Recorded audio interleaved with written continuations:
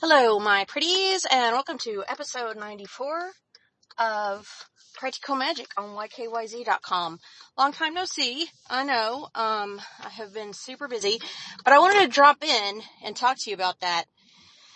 You know, people who practice witchcraft religiously, they have rituals, and I've never been a big one for rituals. Plus my life is just too hectic and extremely chaotic to plan on rituals.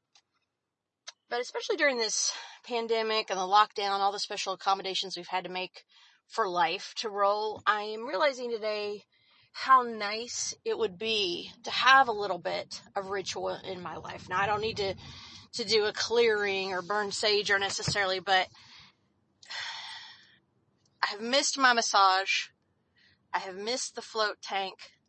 What if it were possible to get away, have a, bed and breakfast type resort stay somewhere, have a massage, have a float tank, float, do all of that COVID free. That would be a worthwhile ritual. Even if I could only do it once a year, because of health or money or time. Just plan that once a year. That's my thought for the day.